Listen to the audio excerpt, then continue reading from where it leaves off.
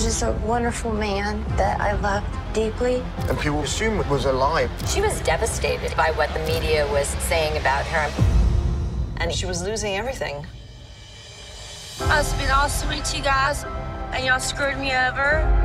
What you see in the public eye is a bombshell, but behind the scenes, it's a different story. Oh boy! Yes, I watched all that. Real time.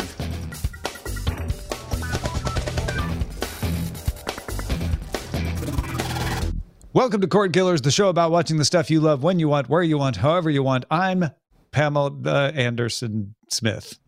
I'm Tom Merritt. Wow. That didn't land the way you thought it was going to, did you? No, it didn't land. That's okay, because I'm Brian Brushwood. Hey, Bryce, tell me about this Anna Nicole Smith movie. So that was a trailer for Netflix's upcoming documentary, Anna Nicole Smith, You Don't Know Me.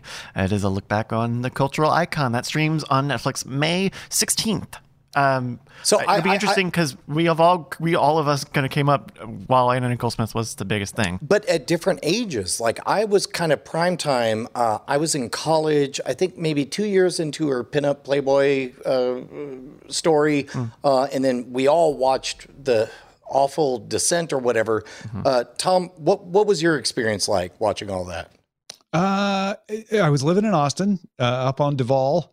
In an apartment, and it kind of blends into the time of OJ and the little bit, maybe before, I guess Lorena during, Bobbitt, like right around the same time. Yeah, all of those. Or was it the Menendez brothers? Is that the right name? Menendez.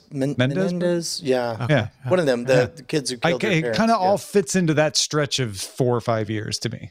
Bryce, what was your experience? Because you were, I assume, a fair bit younger. Yeah, it would have been very, very VH1. It would have been post any of the modeling or spreads. It would have all been the TV show or the drama from then and on. So I'll be interested to see this because I don't know too much about her early work. So, basically, pin up to all of a sudden. I think the real drama occurred when she married, I think, like an 87-year-old billionaire. Yeah, or something. yeah, very, yeah.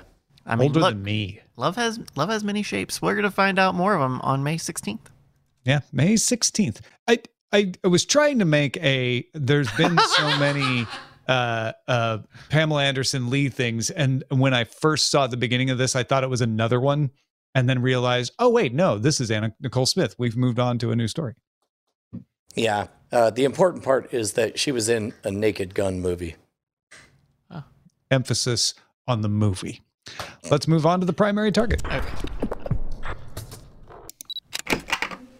Warner Media has changed the name of HBO Max to just Max. You all knew that already. You're already sending us emails about it. But the tagline is the one to watch.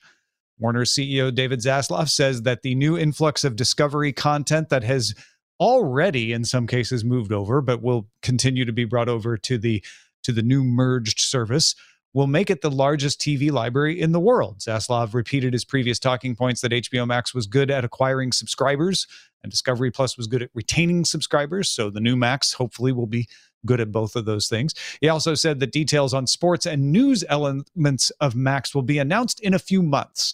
So they're going to bring in CNN, they're going to bring in NBA through TNT, they're going to bring in hockey, but no details on that. That won't be there right at the beginning of launch. President of Streaming and Games, JB Perrette, pitched Max as having everything, so you won't need multiple services. I'm quite curious how that's going to go down.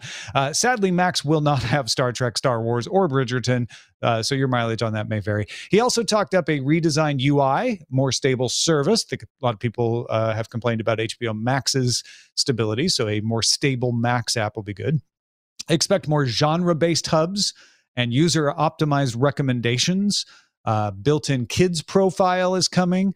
The app color will be blue, not purple, so that you can easily confuse it with Prime and Paramount Plus.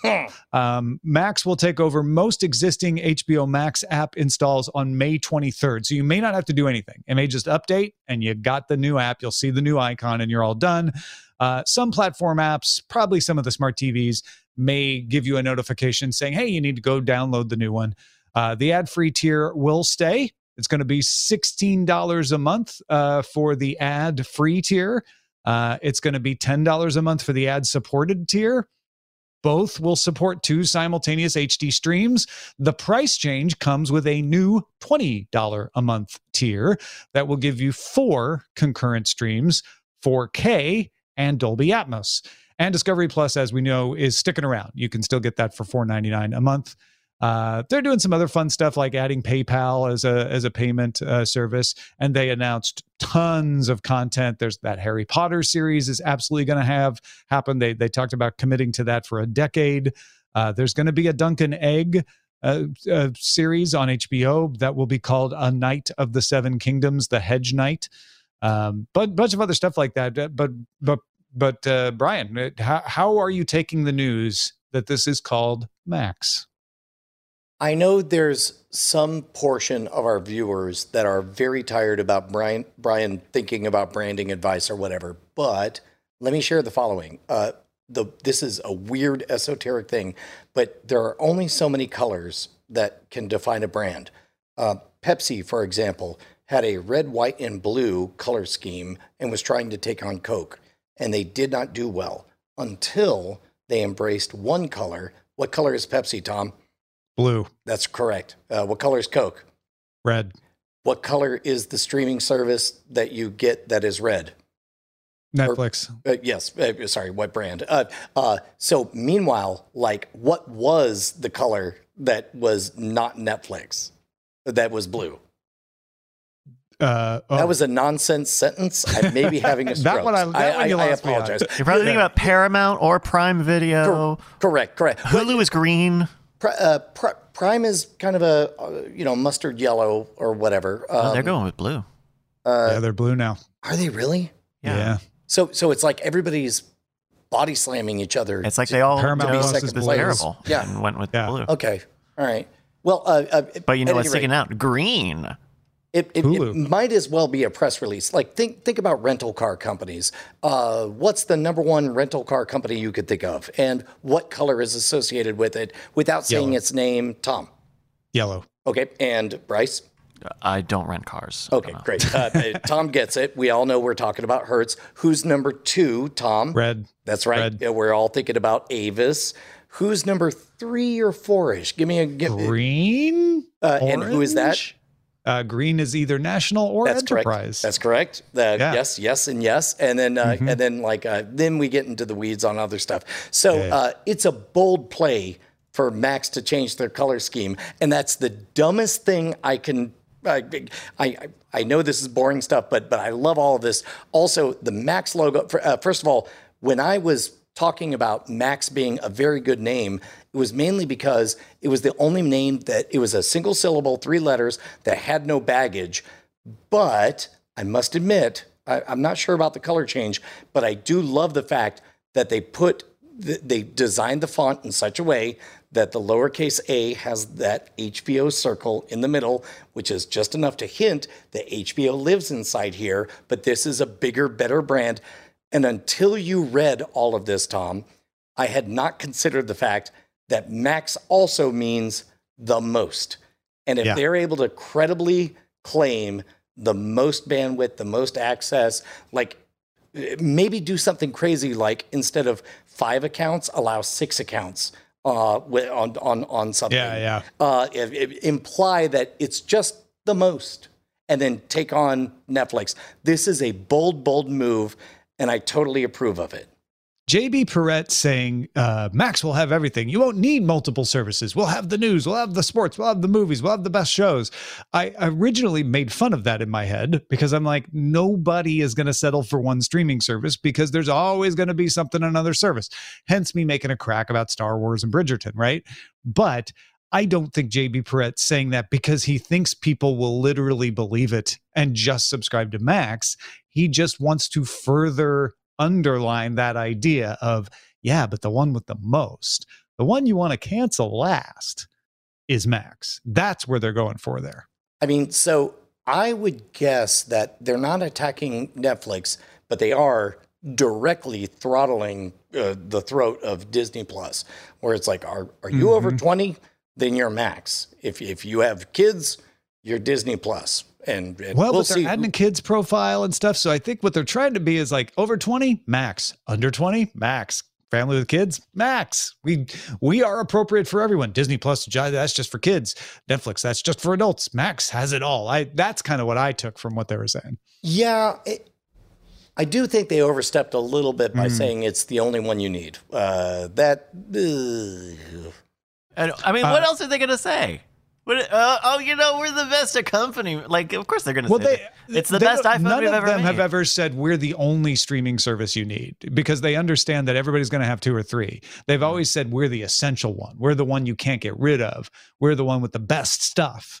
So coming right out and saying you don't need any other streaming services is a little bit bold and a little bit overstating. Well, especially because we were talking about rental car companies, and in a world where Hertz was number 1, Avis embraced a totally different color scheme, and their slogan was, we're number 2, which means we try harder, we please you more, we work harder we don't rest on our laurels. Yeah, exactly. Yeah. So the fact that they're going for a bold move, we'll see how it plays out.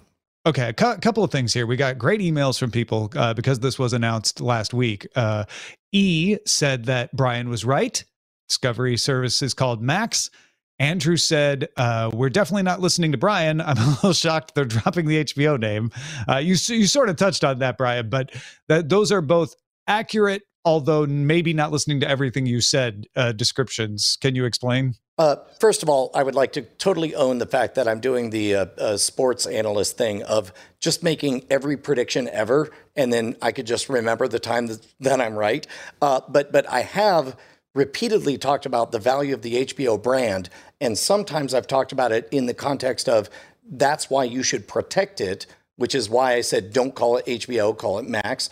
But if you didn't hear that, I could understand why somebody would say, Brian says the HBO brand is valuable, why wouldn't they use it for the service writ large? Yeah. And then Russ in Houston says, I know in the past I've come down on Brian's takes, but he's spot on about Warner Brothers Discovery. And he pointed out the A having the little dot inside like the O does. He said, is this a subtle way to keep Max associated with HBO?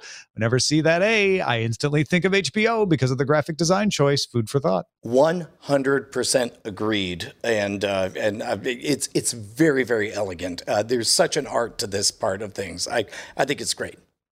And then the other part I wanted to address is that I saw a lot of folks saying, oh, this is the dumbest move. How weird is it that these reality shows from Discovery are going to be on HBO Max and they're dropping the HBO name, blah, blah, blah. I personally thought this was them doing the least amount possible. They didn't change the prices. They just added a new, more expensive price to try to entice you without changing the prices. They've already added a ton of Discovery stuff that you probably didn't notice was in there if you weren't looking for it. So it's really not even changing what has been on offer. They're just changing how they display it. They're putting some of the stuff that was in the backup in the display case up front, while also making it easier to navigate by saying, let's go by genre. Let's not go by brands, so that you get a better sense that we have a wide variety of things in here and you can find the stuff you like. HBO is probably going to still be a category separately from the genres because that's a brand worth calling out on its own. And calling it Max means, oh yeah, HBO Max.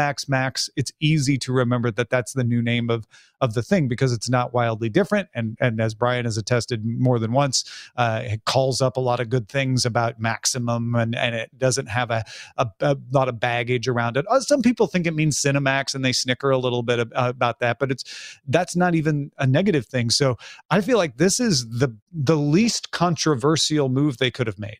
Yeah. On top of that, they've also laid a bit of groundwork in that many of the HBO Max originals were labeled Max Originals, not HBO Max Originals, right? So of the three of us, Bryce, Tom and I, we get to tax deduct our subscriptions and say that we're doing research and we're sort of, we're just going to subscribe to everything. It's essential for the show. I mean, it's not even just saying it. It's essential for the show to be able to talk about the things, right? But Bryce is somebody who actually has to decide on things. How does the rebrand land with you? Like, does it make you want more or less to buy this service? It doesn't change it for me. It really doesn't change it for me. I subscribe to most all of these things as well, so that doesn't.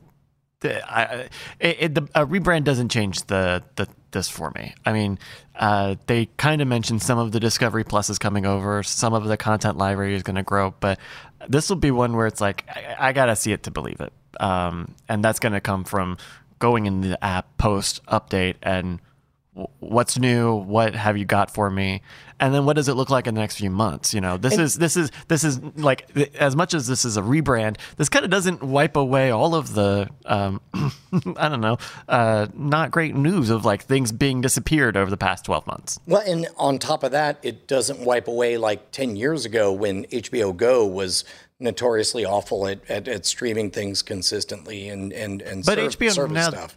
I guess HBO and HBO Now and all the HBOs. Like, to be honest, I'm really glad the HBO's not in this name. Huh. I do think we overestimate how much people care about the bad news. I think more people are going to be surprised to find this called Max on the day that it changes over on May 23rd, because people don't follow this stuff as closely. So yes, all of us and all the people who listen to Cordkillers, we've still got the taste in our mouth from the cancellation of Batgirl and all that sort of thing. Most people are just going to be like, oh, they changed the name. Well, that's weird, and it's a different color. That sucks because now I can't find it when I'm looking for it. I'm used to looking for purple. Now I have to retrain myself. I think what it'll really come down to for all of us, though, is the graphic design. Is it usable? Is it easy to get around in? And the stability. Does it launch? Does it have the stuff? Because the content really isn't changing. As many new pieces of content that they announced, none of them were things that would have shocked me if they had announced them as HBO Max. So to me, it's like, hey, they're going down the same path on the kinds of things they're going to announce here. That's great. Looks like there's some really fun stuff coming to Max. So is it going to be usable? It's going to be easy for me to get around. It's going to look different. It's going to be different to maneuver and find things. Does it make it easier to find things? Great. Does it make it harder to find things? Bad. I think that's more what's going to affect people's opinions of Max. Tom, that was brilliant. That is some of the best insight I've ever heard. And I'm sad that you make no money whatsoever by doing this show. That's messed up. No. In fact, even Bryce makes money from the show, Brian. How is that possible? Anybody can access this for free. There's no way to know. Brian, you pay us the money. Where are you getting? You're signing my check. You're signing my checks, aren't you? Yeah, isn't this your blood? Your money. I mean, what are you proposing? There's some kind of magical service. I mean, are you just doing this out of the kindness of your heart, Brian? I mean, if there was such a magical service, it would be called patreon.com, and we would have a website called patreon.com/Cordkillers where you could keep us loud, live, and independent for 12 years and counting? How long has it been, Tom? It's been 9 years, and this is our 10th year of Cordkillers. And that's only this iteration of the show. Yeah. If you count frame rate, it's longer. Absolutely. Yes. Yeah. No, it's more like 13. Patreon.com/Cordkillers. Keep us loud, live, and independent. Get your own RSS feed. You'll be able to get exclusive access to our super secret clubhouse meeting that we have at the end of every single night that we do this, called After Talk. Mm-hmm. That's it. That's all you need to know. Yeah. And Bryce will be able to upgrade to Max. Yeah. Yeah, I can get 4 concurrent streams. Hey, I'll share them with you. That's out there. That's out there. At least one person, one new sign up at patreon.com/Cordkillers. Write us at cordkillers@gmail.com. And we promise that Bryce will share his password with one of you.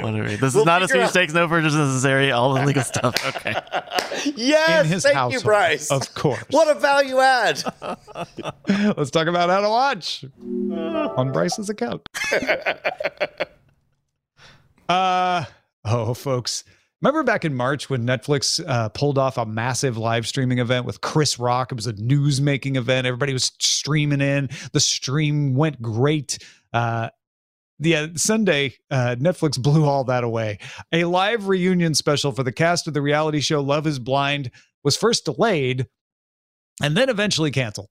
Netflix proceeded to record the special and post it on demand afterwards, apparently 19 hours afterwards, but it never did stream it live. Although there are some reports that some people were able to watch it live. The majority of people did not see this thing live. The stream started at 8 p.m. Reportedly, there were a few people in the U.S. could see it, but most people could not. So Netflix posted they would delay streaming 15 minutes. That stretched to an hour and a half, at which point Netflix posted, to everyone who stayed up late, woke up early, gave up their Sunday afternoon, we are incredibly sorry that the Love is Blind live reunion did not turn out as we planned. We're filming it now, and we'll have it on Netflix as soon as humanly possible. Again, thank you and sorry. Now, it took them until 12 Pacific Monday to get this up. They failed on live. And we talked about this on Daily Tech News Show, and Justin Robert Young pointed out, he's like, no one cares if you get a live stream right. That's what they expect. But no one forgives when it goes down and you wanted to watch it, which is what is happening with Love is Blind. Some people are like, well, I'm not even going to watch it now. I'm so mad. This is wild speculation on my part, Tom, but if you were to place a bet behind the scenes, speculation, would you say this is quite simply, it wasn't the Super Bowl of comedy, therefore fewer resources were dedicated to it, therefore things didn't go great? I doubt it, but because usually that's what everyone thinks is like, they should have ordered more capacity. They should have had more servers. They should have anticipated the proper demand, right? I don't think that's usually the problem. There is some provisioning involved, and you don't want to over provision because it's too expensive. So you try to get close to what you're expecting with a little margin.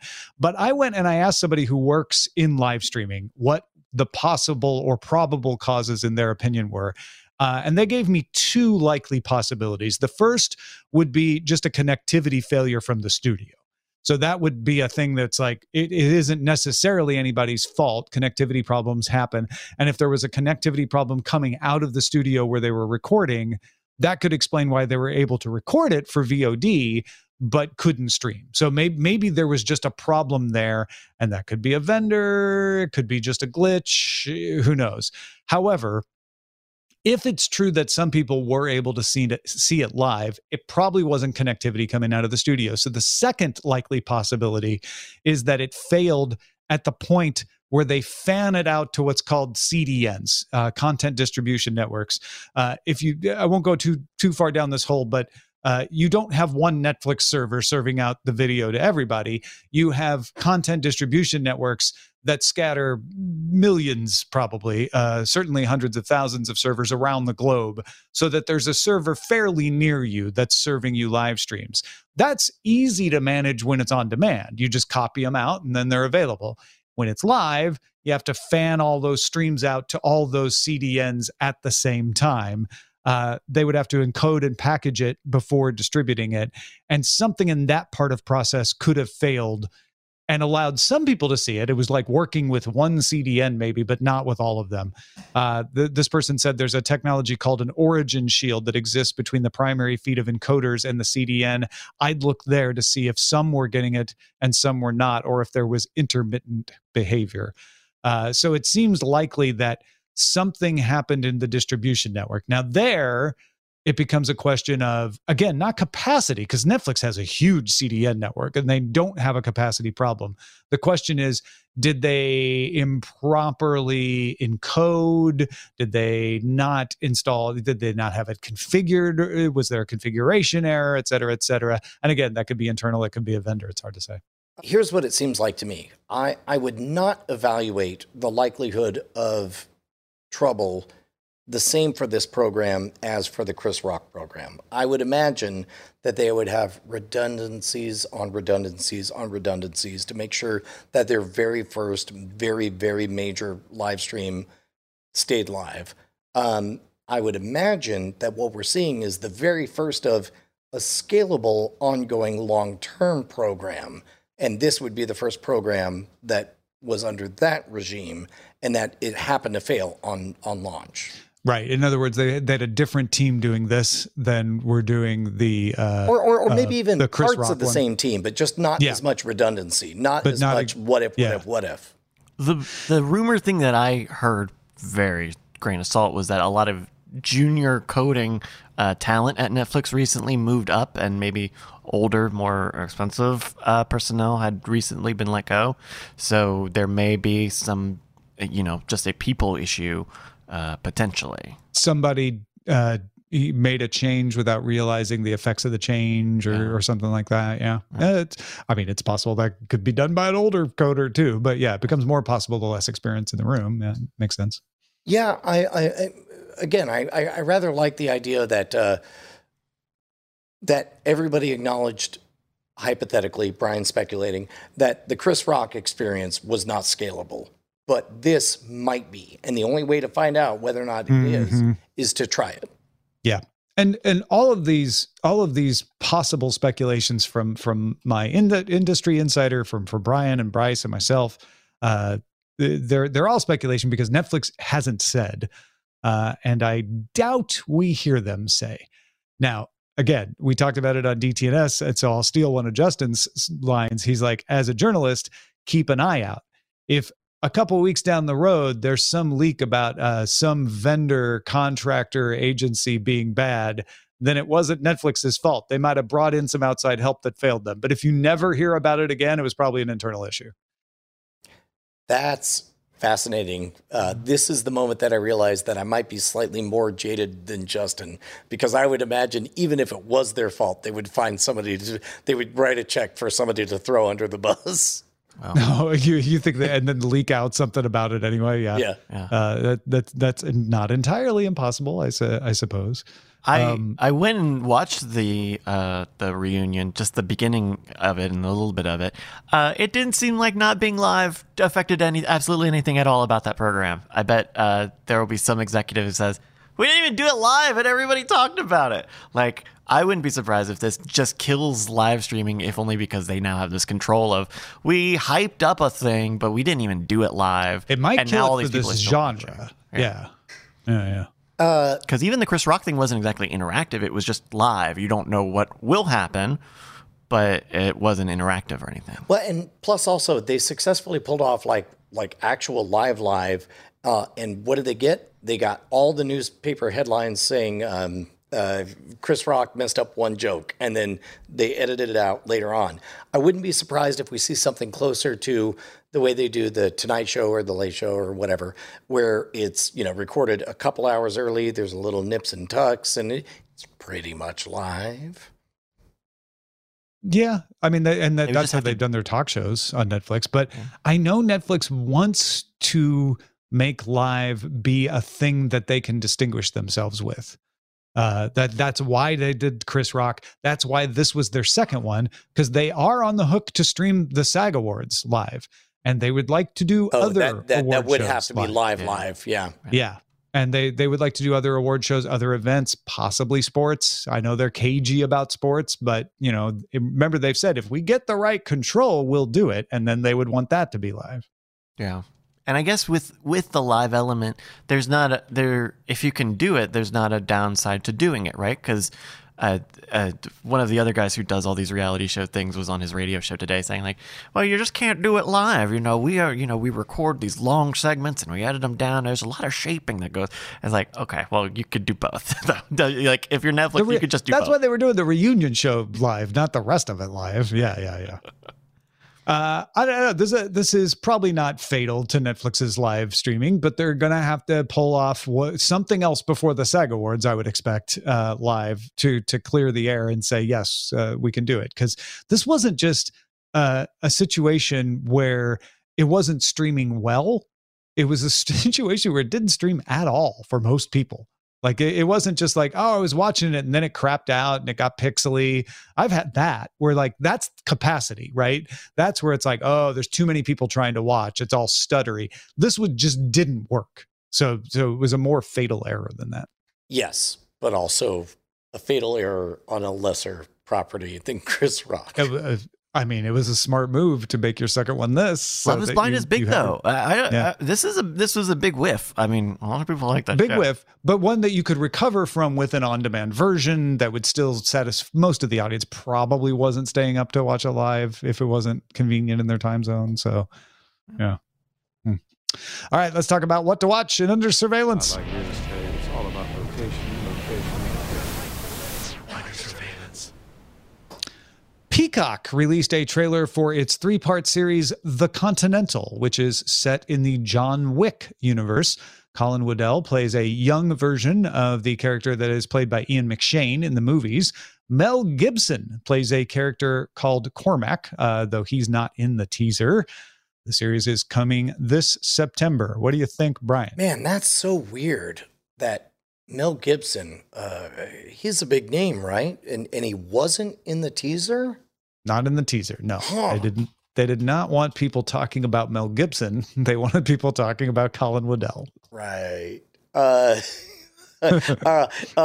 watched the trailer. It looked very milquetoast. And keep in mind, I have not invested into the John Wick series yet. I'm very much looking forward to it. Everybody says good things, but it felt like all they wanted us to remember is the words John Wick and no other names that begin with M and G. No, definitely not. I am a fan of the John Wick movies. I am very curious on the backstory of Ian McShane's character. I love that this is kind of, a retro piece. We're going to see the origin of the hotel. I also, one of the charms of John Wick is that it is entirely unbelievable. So I'm a little curious how you make a backstory of a ridiculous concept work. And there are ways to do that. But I didn't see any clues to how they're going to do that. This was more just, here's the feel. Yeah, exactly. The having not watched any John Wick anything, all I know is that there's something about the pacing and the action that's over the top and lyrical and musical. I suspect that's what they're trying to communicate to the audience. Yeah. It'll just happen to be in old times. The Continental itself is the neutral ground, right? It's the hotel where all the various competing factions go, and they can hang out and relax and not worry that they're going to assassinate each other. And so, it is an intriguing thing. How does something like that even come about? Yeah. Marvel released a trailer for The Marvels, coming to theaters November 10th. I have to say that as somebody who liked the Ms. Marvel TV series, that was the best part of this trailer, was seeing her in the movie universe and interacting with Captain Marvel and the rest. What did you think, Brian? Tom, what if I told you there was going to be like a 3-person crossover in an MCU property, and one will be utterly adorable, unironically joyful, and beloved by everyone? It's going to be a lighthearted, almost comic romp with a lot of awesome action, energy, set pieces. And what if I told you that Brie Larson was going to be in it? I like Brie Larson. So you're saying you're talking up or barking up the wrong tree. What are you trying to say? I'm saying that I find her joyless and unpleasant to watch. Okay, so you're not going to like anything she said. I get it. Well, wait. It was curious to me because Captain Marvel was not pitched as a comedic, joyful romp, and as a result, it made sense that Brie Larson did not portray a comedic, joyful character. This is being portrayed in the trailer as a comedic, joyful romp, and I have not seen joyful. I don't know if Brie Larson is capable of joy, Tom. But Captain Marvel doesn't have to be the joyful one. They can be the foil. Yes. Having seen Captain Marvel, I saw a lot of people trying to bring joy, and I saw it shut down by Brie Larson. All right. I think we're clear on your feelings around Brie Larson. Turns out she's like our number one patron. She goes under the name of Brian's biggest fan on our Patreon. Oh, that would crush me. I'm sorry, Brie Larson. I'm very, very sorry. Brie Larson. See, you're making fun of her name now too. Jeez. But that was you. I was copying. Oh man. Brie Larson. We didn't have it in the lineup, but Guardians of the Galaxy, a bunch of teaser trailers. I threw it down in the notes down there. So since we're talking about Marvel, though, how is your temperature on Guardians 3? You know what? If you had put it in the list, I would have watched it under duress. But because Guardians of the Galaxy is precious to me, you and I experienced the first movie, and that was one of the most magical, like top 20 movie viewing experiences I've ever had. So I'm intentionally not looking because I know for sure I'm going to go see it. Next time, if you want me to watch a trailer, force me to do it by putting it in the doc. Yeah, no, I didn't want to, but since we were talking about Marvel, I just wanted to check your temperature on that. I'll be really curious. I assume that'll be an interesting one because James Gunn is leaving Marvel to, head up DC. I wonder how much emphasis on closure there's going to be in that. Yeah. There's supposed to be some on that, but obviously Feige wants to keep these characters around. So Disney released a teaser for the Muppets Mayhem series coming to Disney Plus May 10th. Follows Dr. Teeth and the Electric Mayhem recording a studio album. So it's kind of a faux rockumentary. Yeah, which at first when the biggest risk factor I see on this, Tom, and tell me if you agree, is it looks like it's leaning very heavily on a lot of cameos and people who it looks like it relies on a lot of people who are not known for awesome comedic timing and excellent insights of pop culture stuff. It's like it's trying to do the Muppet Show thing, right? Of like having the crazy cameo or the Muppets, like the Muppets was truly magical. I keep on rewatching it again and again and again. The one that Brett McKenzie won an Academy Award for. It's so good. There's nothing about this framework that scares me off from it, but that's a heavy load that they're like. Even the reference to Twitter already kind of sounds dated, given how Twitter is kind of broken. Yeah. All right. Well, folks, let's talk about what we've had our eyes on. Brian, what have you been watching with your eyes? Tom, I had an experience that I've not had in over a decade. Now, having kids makes it difficult.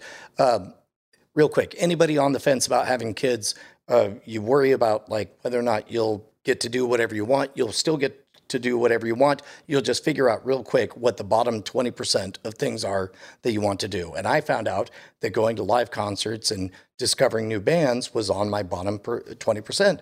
We had a friend in town who took me to a live venue, and I'm tempted to not even say who it was. But I watched for the first time in over a decade a live music performance, and I stayed the entire time.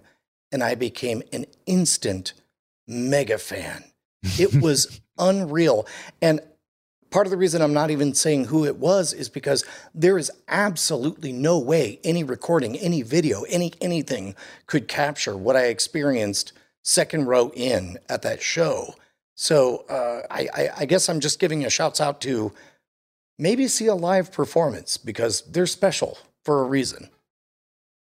Why you got to do this, Brian? What? Well, because I stayed home and watched a streaming version of live music. You watched a concert on video. I watched a concert on YouTube, Brian, from my couch. Okay. No, I'm only half kidding. I have actually been enjoying live entertainment lately too. But over the weekend, I watched the Coachella live streams on YouTube, Couchella, where you watch it from your couch. This year, as we mentioned previously on Cordkillers, much more expanded. 6 channels, one for each stage. There was one stage that was not streamed, but apparently that one might get streamed next week because it's a 2-weekend affair. But I've been doing this since they started doing Coachella, and every year they improve it. Every year it gets a little better. And this year, it was the best it's been. Not perfect, but the best it's been, where I could just look at the actual Coachella schedule, see if somebody like Uncle Waffles was on a stage, say, oh, they're on the Sahara stage, go to the YouTube Coachella channel, find the Sahara stage stream, start it, and there would be Uncle Waffles. So you could just follow the actual thing and not have to guess like, oh, is it on channel 1 or channel 2? And which ones are tape delayed and which ones aren't? Because everything was on there. Everything was streamed live when there was live. They did some replays when there was nothing live. with a couple of exceptions. The most notable being Frank Ocean, which I've heard 100 different explanations of why he was not streamed live. Some people have said, oh, that one was never going to get streamed live. They just did a bad job messaging it. Other people said, no. He, at the last minute, pulled his consent for streaming live. Whatever the reason, Frank Ocean was the headliner on Sunday night, the last night of the weekend. He was not streamed live. Everything else was, though, that I wanted to see. So I thought this was a really good way, short of going in person and experiencing the live music. If you can't do that, this was a great way to enjoy Coachella. It's the best I've enjoyed it ever since I started watching it.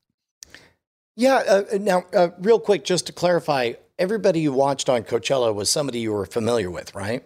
No. I definitely had people I wanted to see, like Blackpink. But then Uncle Waffles was somebody I just discovered. I was like, there's nobody I know here. Let me just flip through these channels till I find somebody interesting, and then I watch the whole show. Well, I stand corrected. Yeah. And now I am a fan of new things. I really want to say who it is, but I'm not going to. Now it's a mystery. We'll talk about it in After Talk. You wanted to say who what is? The live show that I saw. He's still thinking about his own secret. Yeah. Got it. All right. Yeah. So After Talk to find that out and who my favorite Coachella stream was. Nice. Folks, we have Bryce on the lookout for things all the time. Hello, everybody. I got to pick. This is, I was pushed to finish this after hearing your recommendation about it, Tom. But I'm letting you guys know about Beef on Netflix.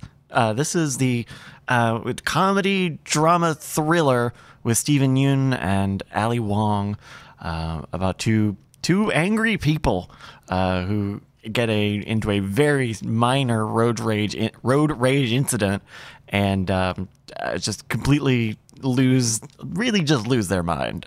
They both get caught on the wrong day, and it escalates. It reminds me a lot of the increasingly poor decisions of Todd Margaret.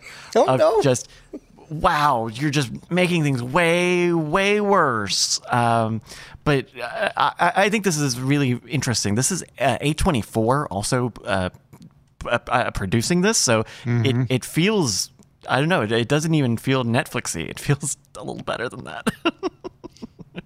It does. Yeah. I would describe Beef as a small, butterfly flapping its wings incident. And at every point when there's two decisions you would definitely consider, they will always make the choice that you shouldn't make. And then that's how they exploded out. Of all the splintered realities, this is the worst one. The worst possible reality. Very A24 in keeping with Everything Everywhere All at Once. Yeah. I think it's really interesting. There's one season out now with 10 episodes on Netflix. They've said that they've got ideas for how they could do it as a 3-season story. But even if they don't do that, I think you got something full with this one season. So highly recommended from myself. It's called Beef. It's streaming on Netflix. If you've got something we should be on the lookout for, please email it to us. Our email address is cordkillers@gmail.com, or check the show notes wherever you're enjoying this. Thank you. Hey, Bryce, before we move on, Yes, I trust both you and Tom on this, so chime in. Is this my 15-year-old daughter Josie inclusion or no? I never know, because there's violence and there's sexy stuff. Not like there's explicit or I mean it's Netflix. Language or actual sensual eroticism. I mean, the latter. Okay. Man, that might be awkward. Yeah. Hey, do you know, guys? I didn't want to make a big deal about this, but I dove down a deep well on the internet, and I found out. Did you know that every single desktop and laptop in the entire universe is set to explode in about 2 months? And this is true because we're going into the ad segment, and you're not allowed to lie during ads. But every single laptop and desktop, if you're seeing this on any kind of device that's a laptop or a desktop, it's going to explode in exactly 2 months, according to the website that I read. And the only people who refused to sign the agreement in this bizarre, catastrophic cabal were our friends over at doghousesystems.com. Oh, my goodness. So, I mean, I don't want to compare this to the Y2K problem, but it's like your computer's gonna explode. And the only way to save your family, to keep alive, to also, I guess, maybe financially support us here at Cordkillers, is to go to doghousesystems.com/rogue. Spell it right, ROGUE. Make sure to use promo code ROGUE at checkout. Get a new computer. You'll get a discount. You'll get some extra stuff. It'll be great. But mainly, just when you go to sleep tonight, just consider how close you are to any exploding laptop or desktop. Yeah. And you know this is real because it's an ad, and I cannot lie. Yeah, and he did read it somewhere. A Daily Tech News Show commits to investigating this, finding out more about it. Please. I look forward to next week hearing what you guys have found out. But while we look at whether it should be reported or not on Daily Tech News Show, do you want to take that chance? Wait, no, I do not. There's no laughing matter, Brian. People's houses are going to catch on fire. Yeah. No, that's not a laugh. I don't know why I'm laughing. Maybe I'm laughing out of fear. A fight or flight response. You're laughing in the face of danger. That's because you have a doghouse system, right? That's why you're laughing. Yes. Yeah. Because we'll be fine here. 1, 2, 3. We'll be fine here. Yeah, we'll be fine. We'll be fine here. Yeah. Hey, Okay. man. Who wants free stuff? We give away free stuff all the time. If you go to gimme.scamstuff.com, GIMME.scamstuff.com, then we'll enter you into our regular drawings. I think this week we're giving away a build your own padlock thing. But more importantly, you'll be hearing from me via a little thing called an email. Tom, you hear these? What emails? Yeah. Yes. Yeah. Keep you up to date. I've been wanting to experiment with that. What are they gonna? You're gonna be telling me about like your haircut? You mean like no? Oh, no, or, like, I'm gonna tell you about good how the stuff, wings are. like the fact that World's Greatest Con season 3 is now out, and episode 3 just dropped 24 hours ago. That's the kind of thing I'll let you. Does it have demons? Yeah. Oh, yeah. No, it's does it have demons? Demonic. Yeah, no, it's titled Demonic for a very good reason. All right, that's a Tom confirmation. There is demons in the World's Greatest Con. Yep. There you go. Confirmed. Go get it, folks. Let's move on to the front lines. There are flammable demons in your computer. YouTube announced pricing for next season's NFL Sunday Ticket, which is moving from DirecTV to YouTube and YouTube TV. The short version is that it will be more expensive. You're not surprised. Here's the longer version. If you're a YouTube TV subscriber already at $73 a month, you'll get a discount if you sign up by June 6th. After June 6th, YouTube TV subscribers, the standard price will be $349 or $389 a year. If you want Red Zone, the channel that shows you important plays of all the games underway, Red Zone is an extra is included in that $349 in that $389. So it's $349 for just NFL Sunday Ticket, $389 for Red Zone. Red Zone is also available without Sunday Ticket for $10.99 a month. If you just want to add Sunday Ticket to YouTube without getting YouTube TV, it's $100 a month more. Oh, so per season. YouTube TV. Wait, YouTube TV is $73 a month. It's $100 more for Sunday Ticket. Just say it. $249 a month? No, for the season. For the season. Oh, okay. Yeah, you were right. For the season. Okay, but still, that's still a lot. That's, Meanwhile, Google has expanded its free ad-supported TV or fast listing, free ad-supported TV or fast listings on Google TV interface. If you have a device running Google TV, you can find more than 800 live channels now in its guide interface. They include news channels from major broadcasters, free channels from Tubi, Pluto TV, Plex, Haystack News, and if you pay for the service like Sling TV, then you have piped in some over-the-air channels from an antenna. Those channels will show up as well. A similar TV guide and free channels will come to some Android devices later this year. Yeah, that's a nice looking interface. And people, you know what? It's funny. We're going back to the grid. Everybody's like, we don't have to use the grid anymore. Turns out the grid was there. How much of that is that we love the grid, and how much of it is that we love the smug satisfaction of feeling like we finally have killed cable right in the neck? I think it's because the grid works. I really do. Because Sling had like 15 different ways of avoiding the grid before it finally was like, all right, fine. People just want a grid. Maybe it is just what we're used to. I don't think it has so much to do with the Schadenfreude as familiarity. AMC Plus plans to offer an ad-supported tier later this year. It will have the same content as paid plans and promises minimal ad interruptions for movies. So there might be one mid-roll or one before, but they say they're not going to disrupt all of the things. Yeah. And I guess it's not necessarily going to be free, although that'd be brilliant. Yeah. Well, I guess with details scant, I don't want to speculate too hard on that one. Kim Kelleher, the company's chief commercial offering, said it will feature a light ad load, but did not say if it would have a price attached to it. So more details to come. Apple has signed a multi-year deal with Canal Plus to provide Apple TV originals to Canal Plus subscribers in Europe. They'll be part of the Canal Plus subscription and not an add-on. Some shows like The Morning Show, Foundation, and Tehran will be broadcasted on Canal Plus premium TV channels. And if Canal Plus subscriber accesses Apple TV's app, they won't be able to get the shows there without paying for Apple TV Plus. Apple VP of Services Eddie Q says, quote, "It's a many years thing and hopefully something that lasts forever in my mind." And Apple TV 4K added a multi-view feature for Apple TV streams that's in beta, and you can turn it on in settings. It's useful if you want to watch multiple soccer games at once, for instance. I think this is fascinating. This is Apple saying, yeah, we'd love to make money off of Apple TV Plus, but we would also like to just make money off of all of this content we're creating. And so we'll put it out on Canal Plus. I guess Apple doesn't think that's going to undermine their subscriptions because they probably figure that's two different audiences. What? There's the audience with the wire in the back of their TV, and there's the audience that watches on an Apple TV attached to their TV.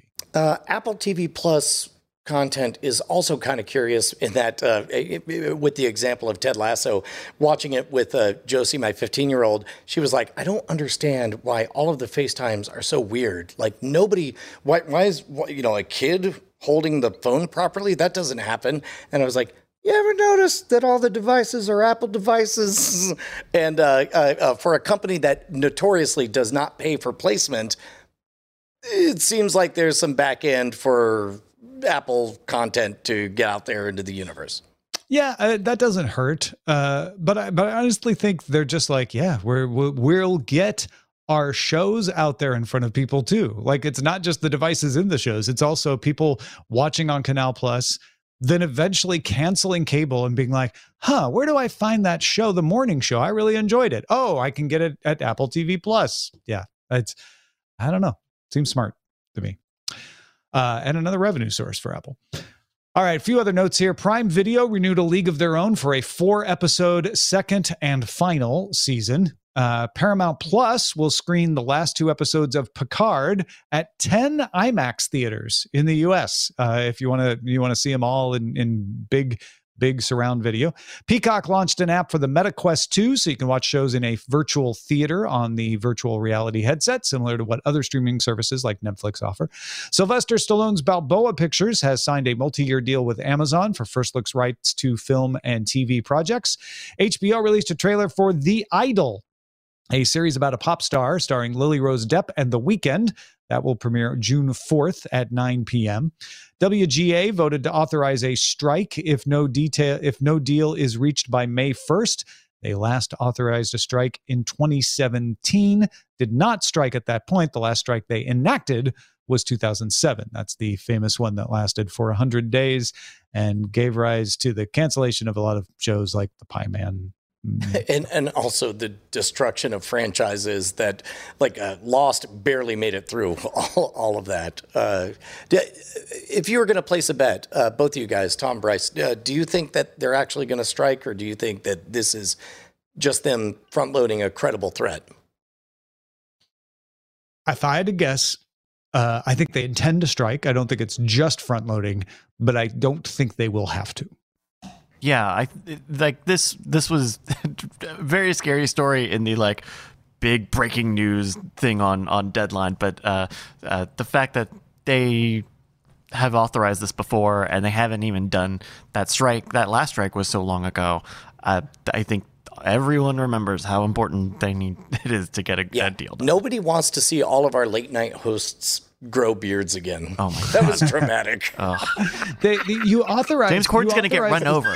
Have you seen the clips of him on the street? He's going to get run over if they keep having to do this. Let them write something for real for him. Yeah. You authorized the strike to show you're serious, to focus the mind so you get a deal. And I feel like that is what is going on. So when you mentioned the Picard finales, Tom, you put it in the context of high fidelity and awesome sound. But to me, it's got to be more of a cultural thing. Like I would love to watch the last two of these surrounded by other fans of the Star Trek franchise. Oh, sure.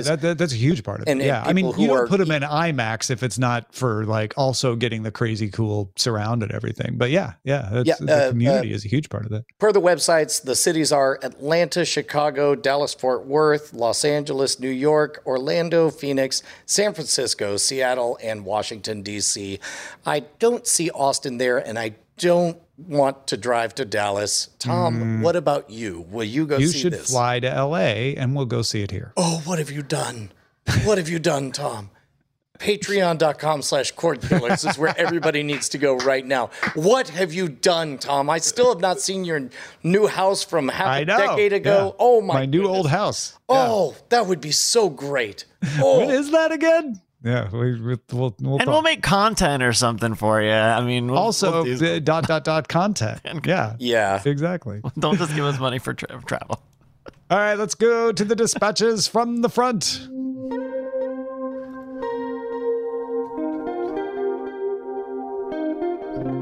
Of course, we talked about most of the emails about Max when we talked about HBO Max changing to Max earlier, but one more email from that Charlie dude who was talking about rental movie prices. For brand new movies that are in between theater and streaming runs, I've seen prices between $5.99 up to $20 for early releases. I got mad at myself during the Easter weekend. We went to rent a movie, and I noticed there was a special for the movie, and it was renting at 99 cents. But it was late, and we didn't want to watch it then, and we were going to watch it the next day, so I waited to rent it, and the price jumped back up to $5.99 on Prime Video.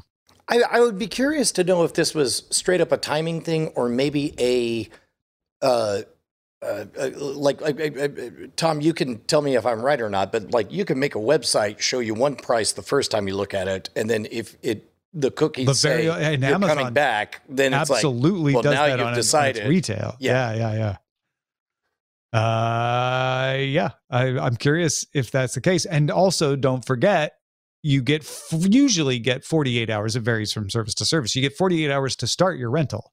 So even though he wasn't going to watch it till the next day, he would have been fine. Ooh, that's actually, that's a good prompt. If you guys want to write us at cordkillers@gmail.com, let us know about weird pricing fluctuations that you've experienced like this. Oh, yeah. Because I would love to get some more insight, boots on the ground, as to dynamic pricing on this stuff. Excellent. Thank you, that Charlie dude. And thanks everybody for watching and supporting us. Our website is cordkillers.com. Our email address is cordkillers@gmail.com. We're live on twitch.tv/Night Attack Mondays at 7 p.m. Eastern, 4 p.m. Pacific. We'll talk to you next time. Hey, Tom Merritt, what's going on?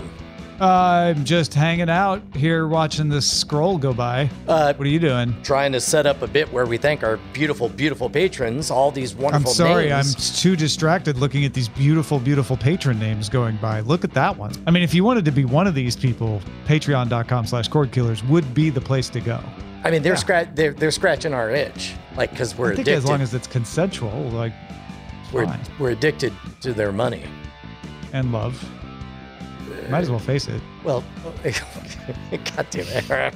Diamond Club hopes you have enjoyed this program.